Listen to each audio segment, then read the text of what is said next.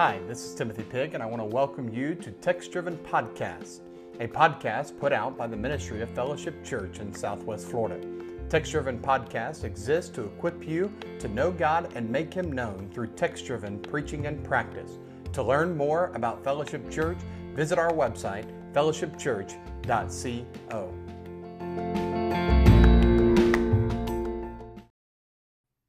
Again to another episode of Text Driven Podcast, and in this episode we're going to continue looking at Mark Ballard's brand new book that came out called Words Matter, What is the Gospel? This is a book that you need to have in your library. I know I've said this at the beginning of each of these episodes, but I cannot stress enough of just how important it is for you to pick up this book and make sure that you have it. Why is it so important? Well, it's important because it's going to help you understand what the gospel is.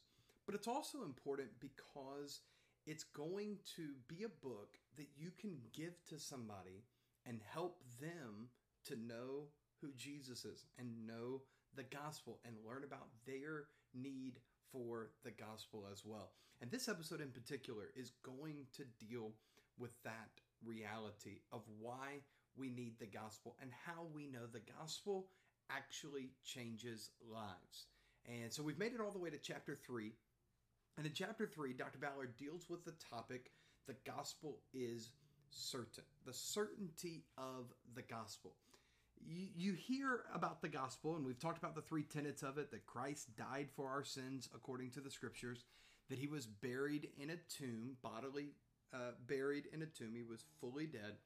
But 3 days later, he rose again, victorious over sin and death. And when you think about that nature of the gospel, those three truths change lives. Those three truths are transformational truths for those who believe them. And in chapter 3, that's what Ballard tries to bring out, is to demonstrate how those three things concerning the gospel are abundantly true, and that those are the main realities that a person needs to believe in order to experience a changed life, okay? Now, as we think about that, Ballard takes us to 1 Corinthians chapter 15, and that's where he's kind of been having this discussion throughout his entire book. And in 1 Corinthians chapter 15, one of the things that he does is he shows and talks to us about the eyewitness accounts that prove the truthfulness of the gospel or the certainty of the gospel. And he does that by showing three categories of people. The first category of people that Paul mentions in 1 Corinthians chapter 15 and that Ballard also explains is the category of the apostles and how they were convinced of the certainty of the resurrection and the certainty of the truths of the gospel. The second group of people that Ballard explains are the 500 people that saw Jesus at one time, and how miraculous of a thing that must be. There wasn't 500 people that had a hallucination or had the same dream, but it was actually 500 people that saw Jesus resurrected bodily in person and had a conversation with him. The third group of people is what Ballard calls the skeptics, and he deals with how that refers to James and then also Paul himself, and how Paul was a persecutor of the church, hated the Lord Jesus, but Christ appeared to him and he was discipled by the Lord Jesus himself. Now, the reason why this is so important is because you can look at the life of Paul and you can see how his life has changed drastically. Paul went from being a person who was a persecutor of the church, a hater of Jesus, a hater of the gospel, to being a person who actually gave his life for Christ.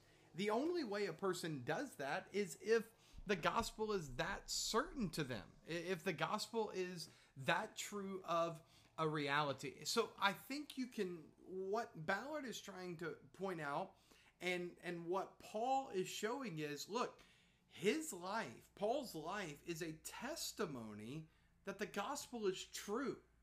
And this is a very important aspect of the gospel that we need to understand. A person who believes in the gospel is a person who has a changed life. Just think of several passages of Scripture about how the Bible speaks of the power of the gospel. For instance, in Ephesians chapter 2, the Bible describes a person without Jesus, who has not been saved, who has not believed by faith in the gospel truth, as dead in their trespasses and sins, following the prince of the power of the air, the spirit that is now at work in the sons of disobedience. This same person, Ephesians 2 verse 3 describes as living for the passions of their own flesh, carrying out the desires of the body and the mind, and they were by nature children of wrath. So you have a person who is dead, you have a person who is following Satan, you have a person who is living for themselves and their own flesh and carrying out the desires of their body and their mind. But after they have believed on the gospel, after they have believed by faith on the gospel, the passage tells us that they have been made alive together with Christ, and they have been raised up, and they are actually seated with him in the heavenly places, and now they are walking in the good works that God has prepared. And later on in the book of Ephesians, it says where they once were walking according to the flesh, gratifying the desires of the flesh, now they are walking in a manner worthy of their calling in chapter 4 verse 1, and they are walking in love, the same love that Christ loved them with. So evidence of a changed life, evidence of the gospel is in the life that's been transformed by the gospel. And I think one of the best descriptions of a transformed life by the gospel is what the Apostle Paul says about himself in 1 Timothy chapter 1. In 1 Timothy chapter 1 verse 12, Paul says this. He says, I thank him who has given me strength, Christ Jesus our Lord, because he has judged me faithful, appointing me to his service. Though formerly, now he's talking about his life before the gospel, before he believed on the gospel, he was a blasphemer, a persecutor, an insolent opponent. But I received mercy because I acted ignorantly in unbelief. And the grace of the Lord overflowed for me with the faith and love that are in Christ Jesus.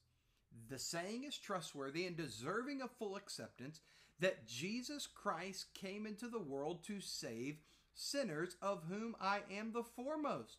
For I received mercy for this reason, that in me as the foremost, Jesus Christ might display his perfect patience as an example to those who were to believe in him for eternal life. Right there, you see Paul's testimony.